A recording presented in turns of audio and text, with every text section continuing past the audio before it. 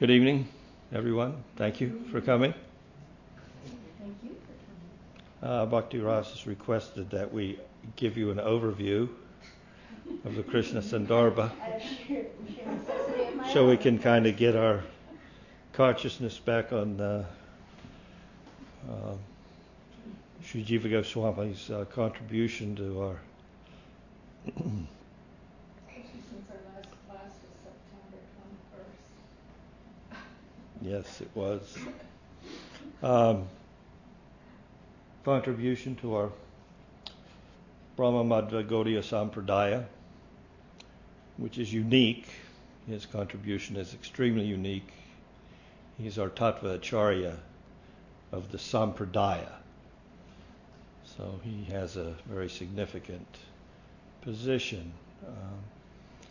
That position being the younger of the Goswamis, he was there to hear from everyone and to assimilate the knowledge that Rupa and Sanatan had given, and also Gopal Bhatta. There was a lot that came from Gopal Bhatta, but not much in writing.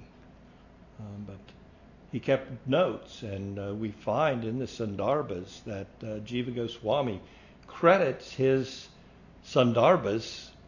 He gives a lot of credit to Gopal Bhatta Goswami.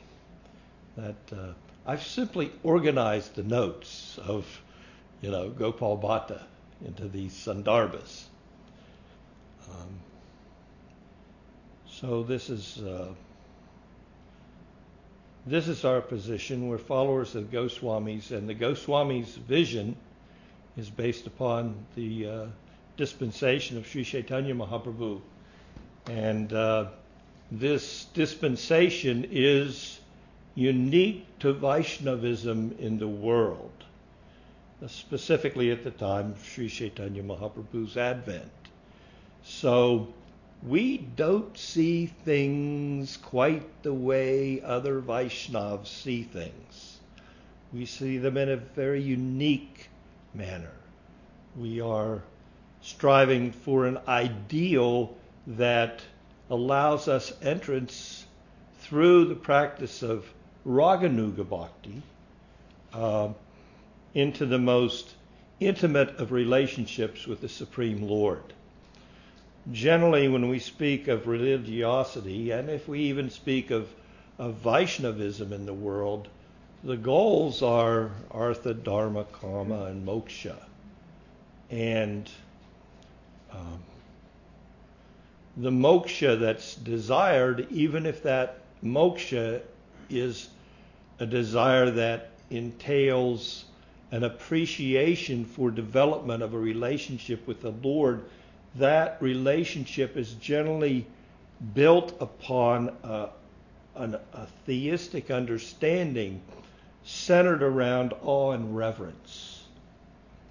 So Gaudiya Vaishnavism does not neglect awe and reverence, but it takes it to the extreme, to an extreme that's, it's very extreme. So this way of looking at things spiritually that's been given to us by the dispensation of Sri Chaitanya Mahaprabhu and through the literary contributions of the Goswamis is truly unique.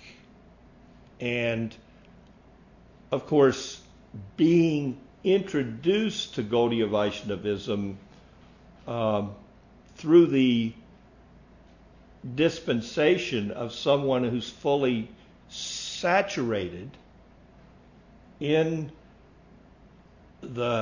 this perspective, and not having a cultural background that's exposed us to all the various viewpoints of spirituality that are available for Vaishnavas in the Indian culture, we take it for granted that everyone sees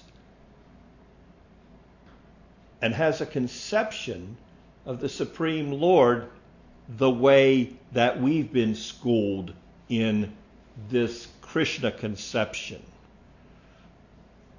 Krishna, the Supreme Personality of Godhead.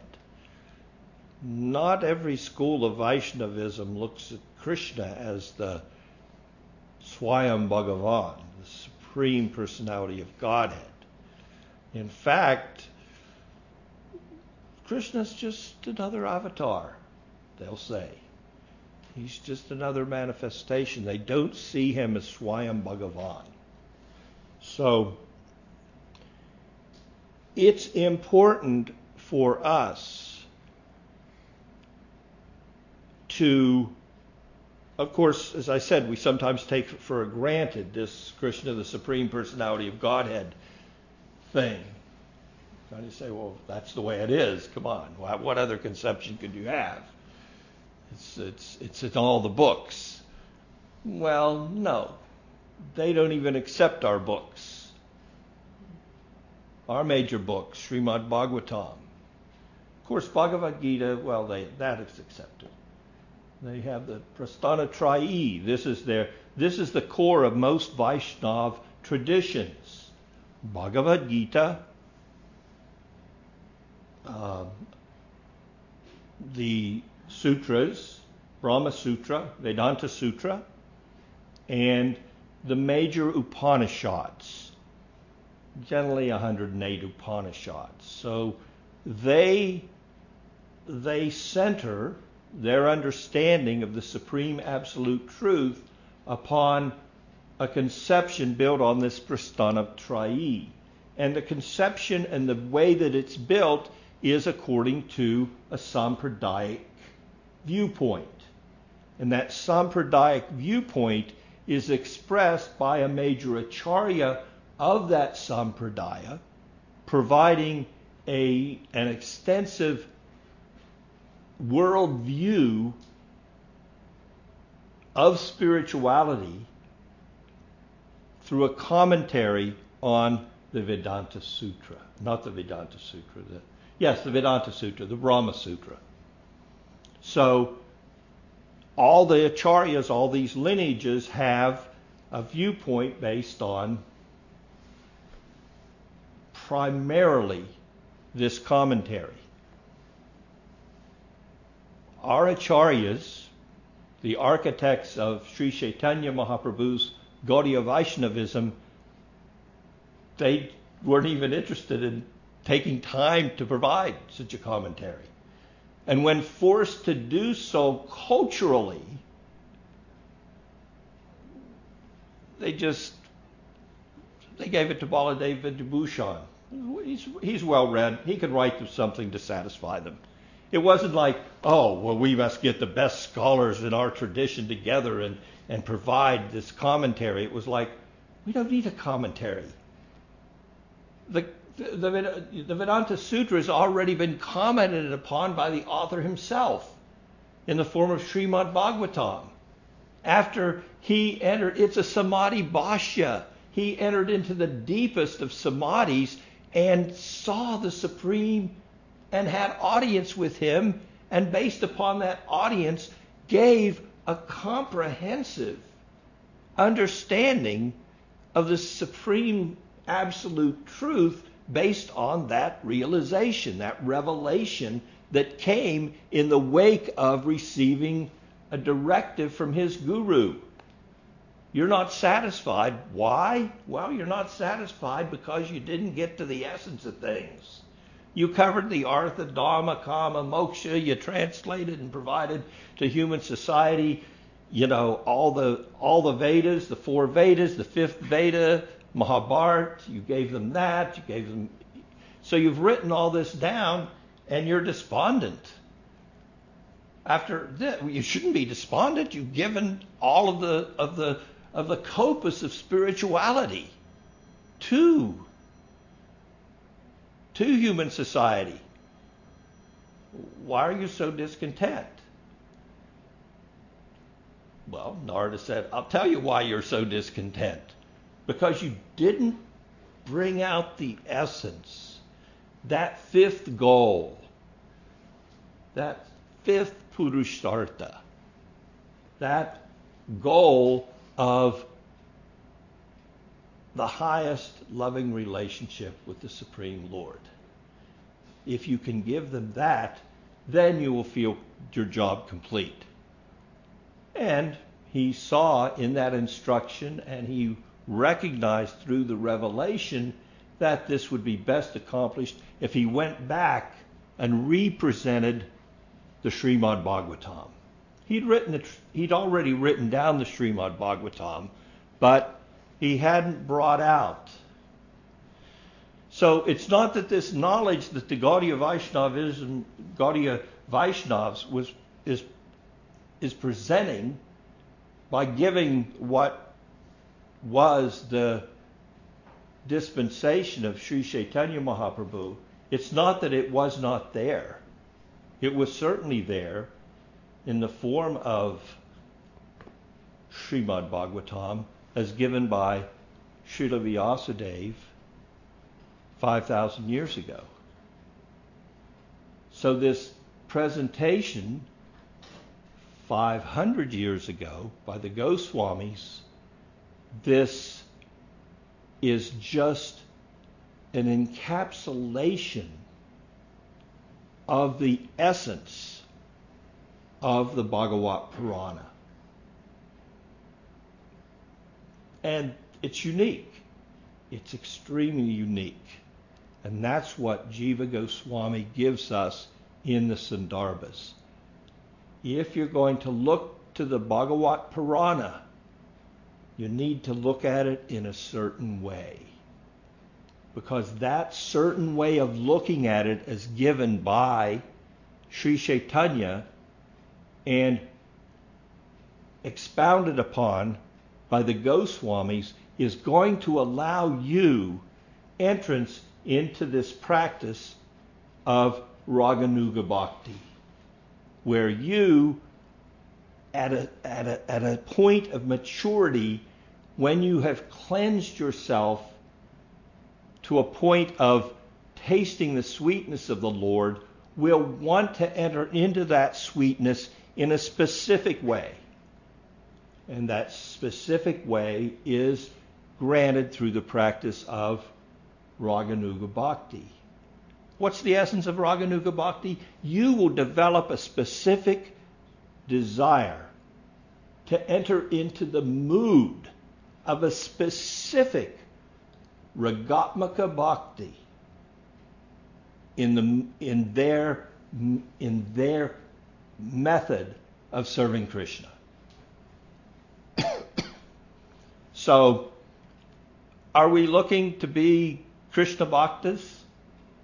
Yeah, we are. But how?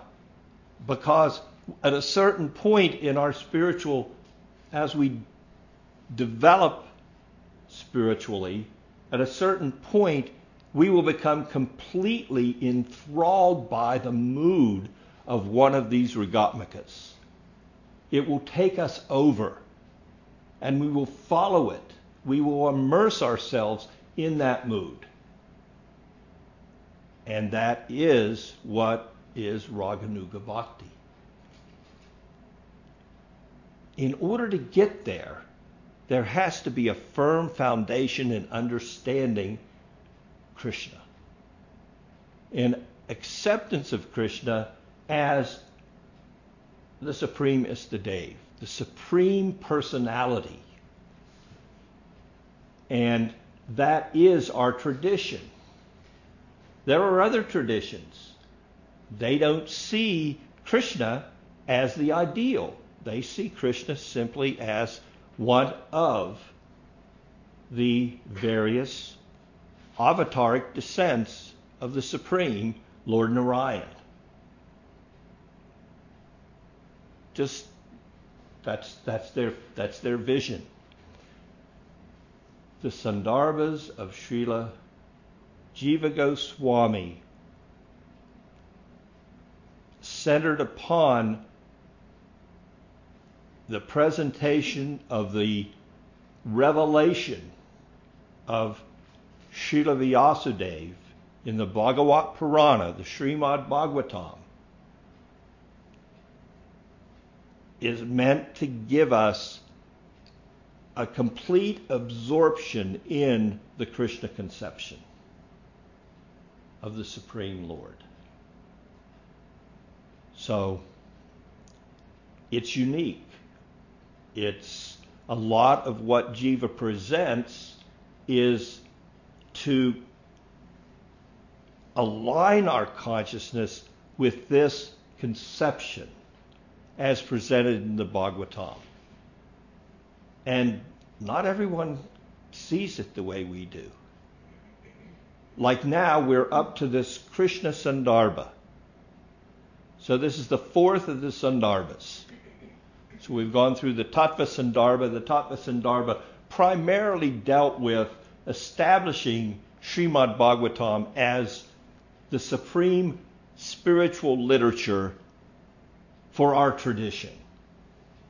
Of course, Jiva Goswami was pretty adept at logic and reasoning, and he did such a yeoman's task of presenting the position of Srimad Bhagavatam that if in studying the Sandarbhas, would have a hard time understanding how any other spiritual practitioner in any other sampradaya could defeat the arguments he's made. So, Tattva Sandarbha, he makes the argument, Srimad Bhagavatam, this is the crest jewel, this is the shining sun of spiritual knowledge. It doesn't get better than this. It's not in the Vedanta Sutra. And if you think it's in the Vedanta Sutra, well, you'll see that all the essence of the Vedanta Sutra is in the Srimad Bhagavatam. Every single sloka is there and presented in the Bhagavat Purana. And, well, it's just the essence. That's all we can say. He's made a case in the Tattva Sandarbha.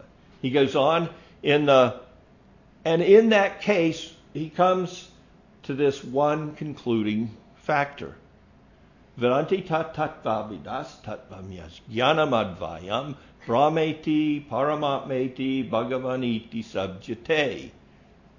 All spiritualists have a vision of the Lord. But those visions are summarized in this one verse.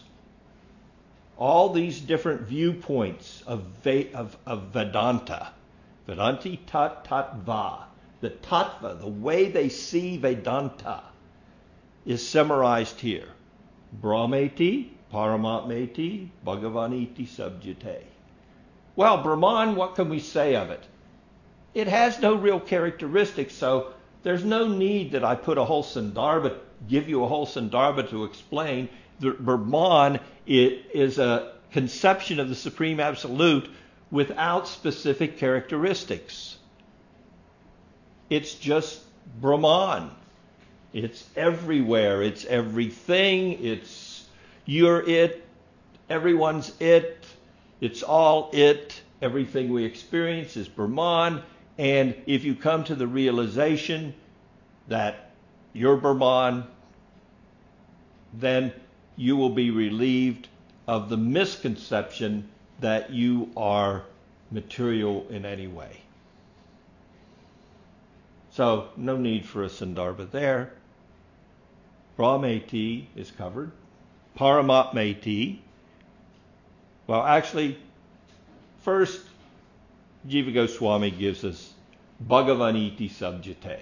So first we have Tattva Sandarbha, then we have the Bhagavat Sandarbha to give the conception of the Supreme Absolute Truth comprehensively, and then we get more specifically in the Paramatma Sandarbha, what about the Supreme Absolute Truth as primarily understood from our world viewpoint.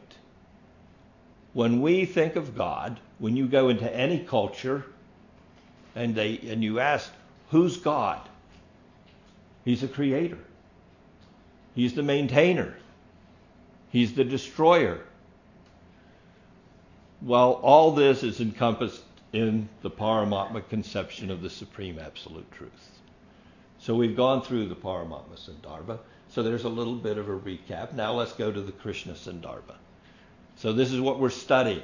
So let's look at an overview of the Krishna Sandarbha, and then we'll center on where we are right now in the Krishna Sandarbha, and then we will go forward through the Anuchetas this evening in subsequent classes. So, Krishna Sandarbha.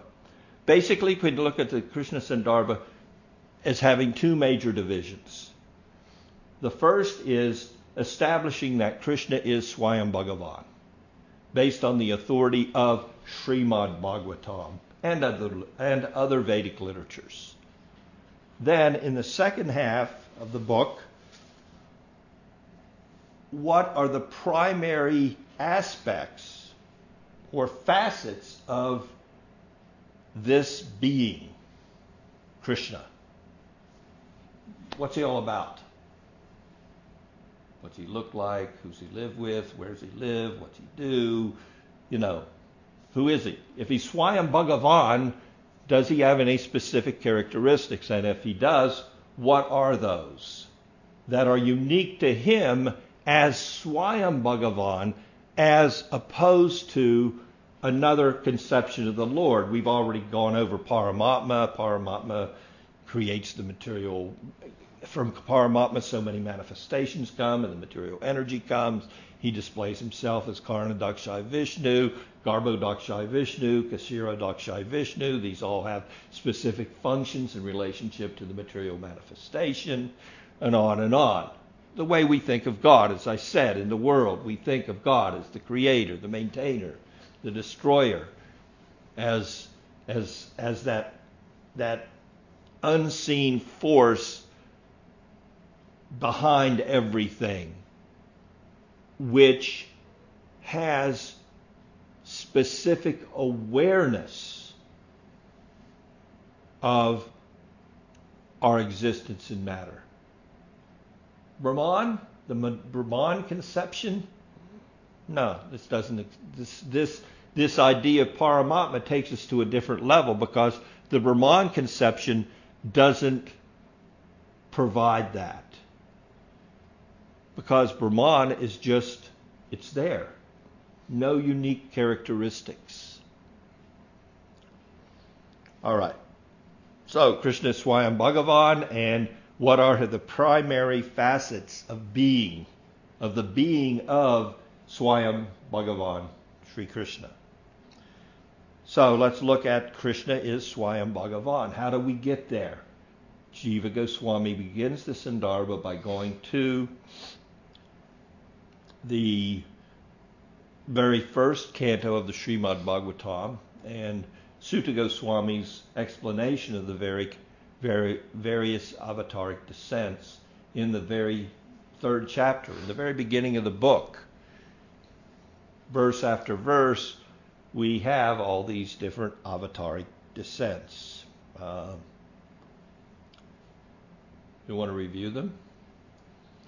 Sutta Goswami gives us 22 in 22 successive verses. First, he begins with the whole Paramatma conception in general. God makes everything through the Purushas. And then, after he's made everything, he enters into his creation in various avataric descents. He begins with the Kumaras, Varahadev, Narada, Naranarayan, Kapila Dev, Dattatreya, Yajna, Rishabdev, Prithu Maharaj, Matsyadev, Kurma, Dhanvantari, Mohini, Nrsingadev, Vamanadev, Parshuram, Krishna Dwaipayana Vyas, Sri Ramachandra, Balaram, Krishna, Buddhi, Kalka, and countless other avatars. But here's some. And then there's countless Avesh manifestations. In the list, he snuck in a couple Avesh manifestations. The Kumaras, they're not God, they're empowered jivas. Narada, well, he was one at one time, way back when. But now he's fully spiritual, but he falls into the category of a Bhagavan. Bhagavan, they sometimes say Bhagavan Narada, but technically speaking, he's empowered with devotion. So he's like this super excellent exemplar of devotion to the extreme. He's a bit of a rebel rouser also, but that's another thing.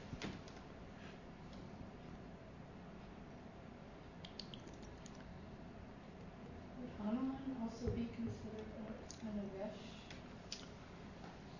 manifestation of devotion? I'm sure he would be, yeah. Now, if we look back and remember the Paramatma Sandarbha, and also at the beginning of the Krishna Sandarbha, when the Lord descends in any one of these avataric descents, he brings the whole atmosphere with him.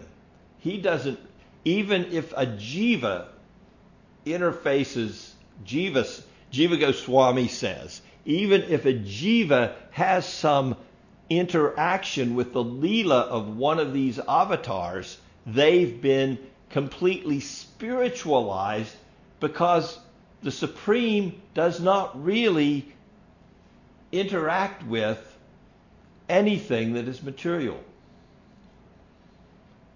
It's like,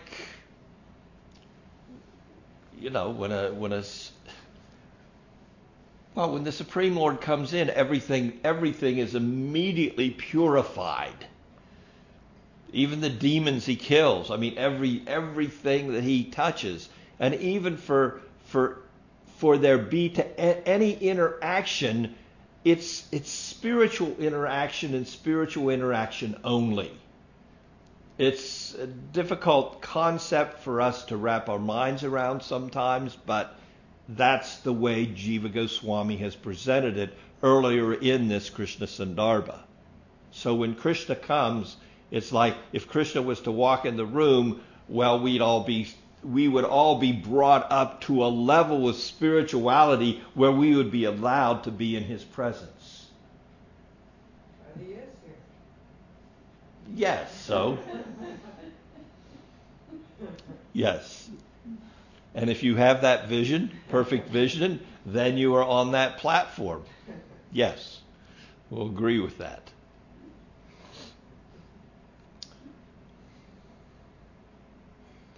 All right, so beginning of the Krishna Sandarbha, Jiva Goswami first lists all these, and then where does he come to? He comes to this one verse.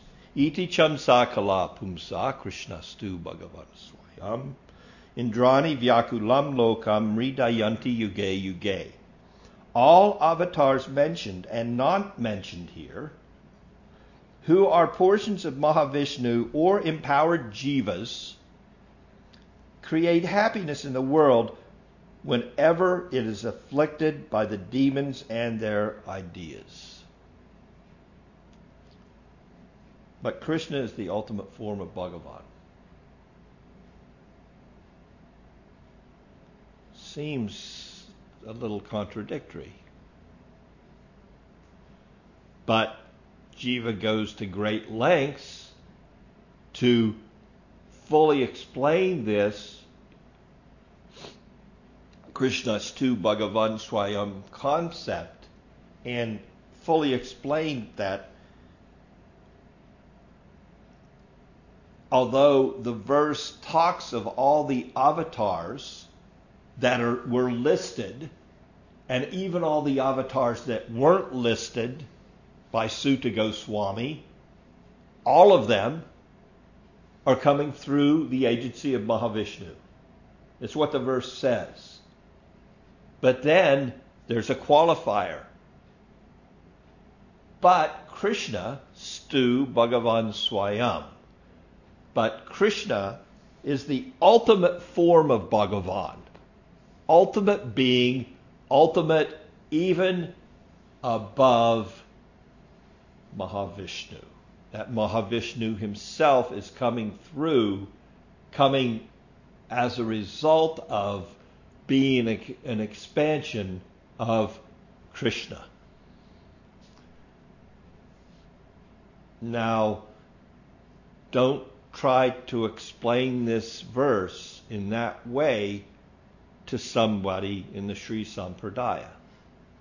They'll say that's not in the verse anywhere. This is simply some Gaudiya conception. Well, if you study the Krishna Sandarbha, you'll see that this Gaudiya conception has been fully explained by and elaborated upon by Jiva Goswami to such an extent that you'd have a hard time arriving at another conclusion. A conclusion wherein you simply accepted Krishna as one of the avatars. Although he's in the list of avatars. Well, if he's in the list of avatars, he's one of the avatars. No, he's not, because of this one light. It's a light. It's more than a light. It's more than just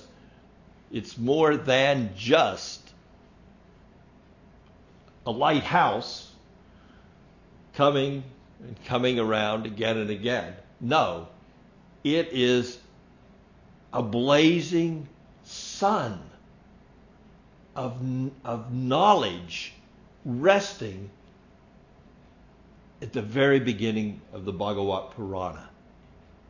It's the Parivas Sutra, according to our Gaudiya tradition. Parivas Sutra meaning what? You shine this sutra on everything in the book if you want to understand anything in the book properly. If you study the Bhagavat Purana without using this Parivas Sutra as your guiding understanding, you're not going to arrive at the proper conclusion. How are you going to enter into an understanding from the 10th canto of the knowledge Uddhava gained from the gopis in Vraj and the significance of that knowledge, unless you see that Brahmara, that song of the bumblebee Leela, through the light of the Parivas Sutra? If it's just Krishna's one of the avatars. If he's one of the avatars, why when we look at the whole 18,000 verses of the Bhagavat Purana, do we find that practically a third of the book is the Leela of Krishna? If he's just one of the rest, why spend so much time on him? So, we don't. Another Sampradaya will say, well, that's because you're giving a little too much credit to this Bhagavat Purana. Yeah, we are. It's the sun of our Sampradaya. It is the essence of the knowledge that we accept regarding the Supreme Absolute Truth. This is the conception, this conception of the Absolute Truth. as relayed in the Srimad Bhagavatam.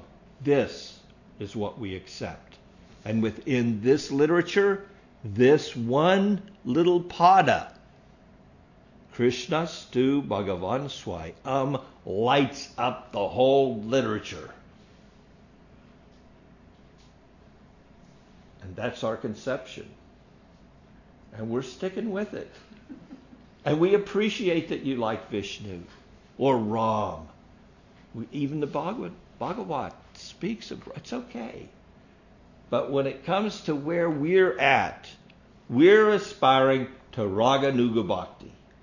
And the only way we're going to get there is we're going to get there by fully immersing ourselves in this viewpoint that Krishna is the supreme manifestation of the Lord. And we will not deviate from that a bit under any circumstance. And that's what we find Jiva does, and repeatedly, no matter what conception, what viewpoint someone may put forward, he will defeat it with this Krishna conception as given in the Sandarbhas. Yes? So these other Sampradayas, how did they not accept the Bhagavatam? I mean, how did they accept, think about that pastime of Vyasadeva going into trance? And do they not even accept that as a... He's just another sage. So they don't accept him as being... They can accept everyone's God. They can accept or not accept him. Do they accept him the way we accept him? No. But, they have their own Puranas, and they give emphasis to those Puranic explanations. But when it comes to their conceptualization of the Supreme, it's always based on this Prasthana Trayi, which is Bhagavad Gita, the Vedanta Sutra, and the major Upanishads. The Puranic presentations, they do not lift up to the level of Shruti. We take Smriti, you could say Smriti of the Bhagavat Purana Smriti, they'll put that, we take that, and we put that as the shining sun, which all the Puranas point towards, which all the Upanishads point towards. That's the Gaudiya conception. So it's not that they are, just as we're not disrespectful of their viewpoint, they're also not disrespectful of the Gaudiya viewpoint, but they won't accept it. And I'm sure they have their own Parivasa Sutras. They have their own keys that unlock Their vision. conceptions. And it's not that they're wrong, it's just that when they unlock their lock, they're going to end up with a different end than we are. It's not that they're foolish or, our conception is the best. Well, they can give you just as much evidence as why theirs is the best.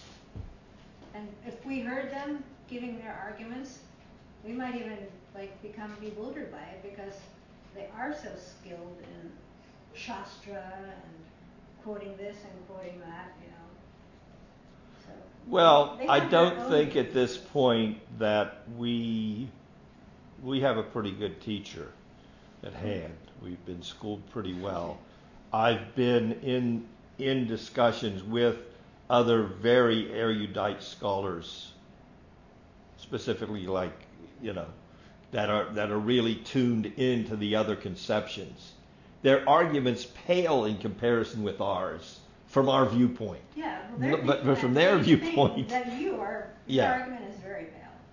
I know, but you're saying that we might become bewildered. I truly think that you're far enough along that wouldn't happen. That you're pretty firmly situated in Gaudiya Vaishnavism after 40 years of practice, not to be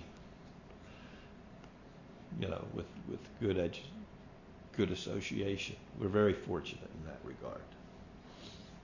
So I'll take exception. But they've also been schooled for 40 years plus on their own stuff, so. But they're not going to sway you. Just as we are saying, why aren't why aren't they taking this up? They will have the same exact thing. What is wrong with these Gorgias? Don't they see it's right here? Yeah. The sutra, Pariva Sutra. We'd just be fortunate. But theirs isn't sweet like ours, right? Sweet to them. It's like Gopakumara when he went to Vaikuntha, and they were just thinking he was like, what are you doing in your rags? Come join us. We've got the. We're so opulent, and we're here with God. They're the best. He's so cool. You're just like. He's like, I'd rather be a cowherd boy.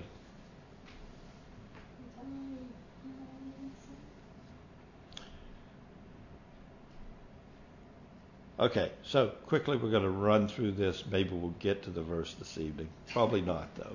But at least we'll have a good position to push forward from. All right, so the first half, Krishna Swayam Bhagavan. First, Jiva goes to, showing us that he's the source of all the Purusha avatars. Then he's the source of all the Leela avatars. Then he is Swayam Bhagavan. And then he takes on the task of giving us a very sound understanding of this Parivas Sutra. And in order to give us this understanding, he brings out an army, a whole army of knowledge in 4 divisions, just like an army on the battlefield. And that first division is all these statements from the Bhagavat Purana and other Puranas and Vedic statements, Upanishads, to show that Krishnastu Bhagavan Swayam. First step. So that's the first division of his army. Then he takes the next section, the Calvary. And he shows that if we look at the Bhagavat Purana, all the major dialogues are pointed to Krishna. Even if they appear to be talking about something else, their ultimate objective is putting forth the Krishna conception. All the major dialogues in the Bhagavatam. Yes. We are in that section right now. But we're going to go through the rest of the book before we go back to where we are. The third and fourth divisions of his army are hermeneutic. Hermeneutic, basically we're talking about Sanskrit grammatical verification of this knowledge. There's a lot of that in there. We're going to come up to that, and it's part of his, 2 divisions of his army is this hermeneutic presentation. First, he goes to show that all 6 pramanas or evidences are there in the Bhagavat pointing to this idea of Krishnastu Bhagavan Swayam. What are those 6 divisions? These 6 pramans? Well, first are direct statements, Shruti, then Linga, referential marks. In other words, when you're speaking about something in a sentence, you may not say Krishna, but people know what you're talking about. Then Vakya, the syntactical composition is such that you can only arrive at the conclusion that they're talking about Krishna. It's the way the whole thing is put together. Then we have the Pakarana, which is the context or interpretative aspects, with the 2 subdivisions of Sthana, the position or the order of words, and Samakya, name. And then 1, 2, 3, 4, 5, 6. I'm sorry, those are the 6 pramans.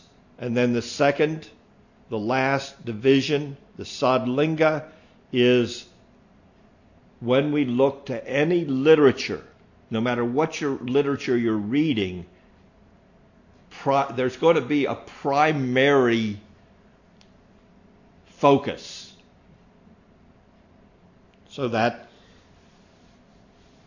that's repeated again and again. You can't, if you read, I never read it, Great Gatsby. I mean, I've read a lot of books. There's a central character. There's a central theme. There's something that is the core of the presentation. So that's the last of the hermeneutic things. It's called sadlinga. What really permeates the literature? So that division of his army goes to show Krishna permeates this literature. So the repetition of the idea of Krishna in every Leela and through every narrator, what they're talking about, that permeates the Bhagavad Purana. This is another division of his army to reinforce the concept of the Parivas Sutra.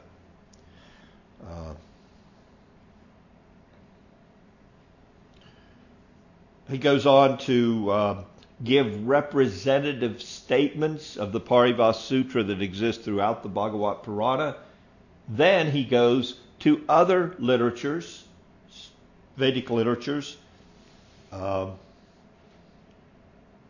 show that there's a universal concordance in all the scriptures in support of the Parivas Sutra, Krishnastu Bhagavan Swayam.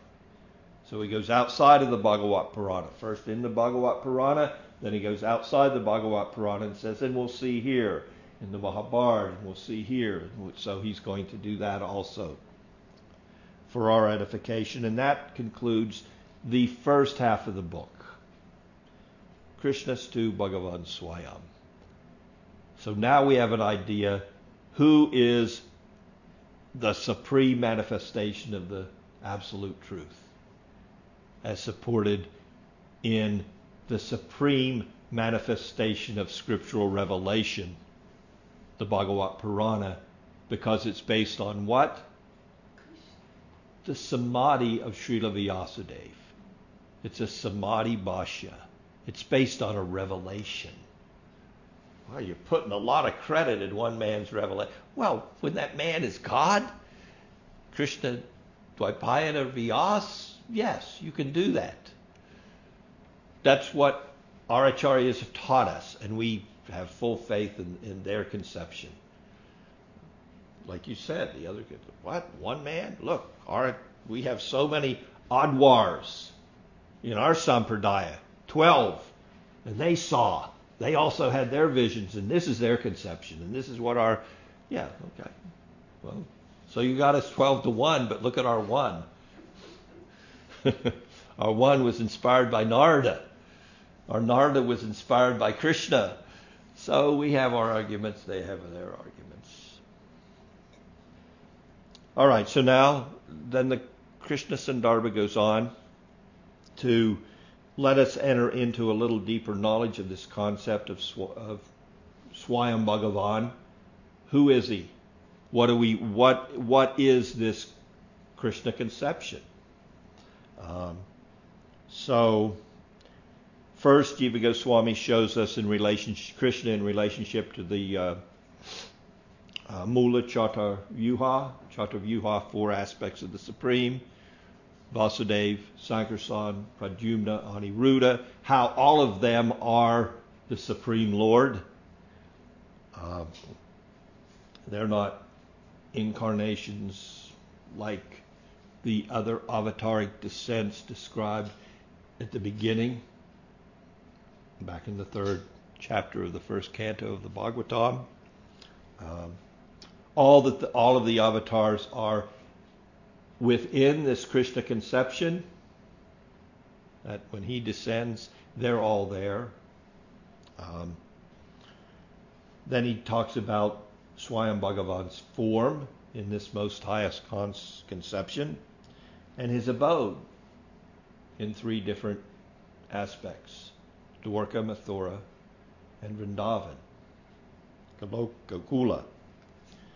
Then he talks about his associates, the Yadavas and the Rajvasis. Then he talks about his Leelas, both Prakat and Aprakat. I mean, Krishna Sandarbha is going to get us into some pretty deep understandings of Krishna from an ontological viewpoint, but it's not going to be free of entrance into Leela. Then he goes on to explain Swayam Bhagavan Shaktis in two aspects. The Mahishis, these are the queens of Dwarka, and the Gopis. And he ends Krishna Sandarbha with his discussion of the Gopis. And then we enter into, well, now we know where we want to be, who we want to be with, how do we get there? Well, that takes another Sandarbha. Then he gives us the presentation of the Bhakti Sandarbha, which gives us how to turn our consciousness fully to the Supreme Lord, turning of consciousness from without to within. That he does in the Bhakti Sandarbha, but he does it it's a different approach than Srila Rupa Goswami's Bhakti Rasamrita Sindhu. It's an approach that's more ontologically grounded in that complete in-depth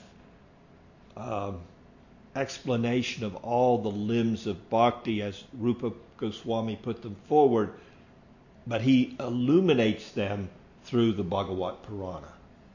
Remember this, Sandarbhas, even the word Sandarbha means to bring out the essence. So Jiva Goswami is bringing out the essence of the Bhagavat Purana. So this is what the word Sandarbha means, to bring out the essence, and he's bringing out the essence of, well, it's either called the Sandarbhas, 6 Sandarbhas, or the Bhagavat Sandarbha, as opposed to Bhagavat Sandarbha being the second of the Sandarbhas, and referring to the Supreme Lord, one of his manifestations as Bhagavan, but Bhagavat Sandarbha is applied to all 6 Sandarbhas because it's based on the Bhagavat Sandarbha, the Bhagavat Purana. When you use the word ontological, what can you explain? Theology. Oh, That we explain something in a way that it's a scientific approach to theism, where we can explain something based on principles put forth in Scripture. But we see that the principles put forth in Scripture are reflected and if seen properly, also fully verifiable in the world around us. And we see even the Bhagavat Purana relies on presenting it somewhat in that way in the 12th canto. When we look to the yogi who sees all these principles of devotion in the nature that he's surrounded by. So it's not devoid of also a very natural understanding. We say we surrender to Guru.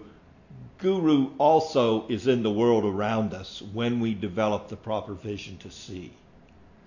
So that's also there in the Bhagavat Purana. You can also see Guru here.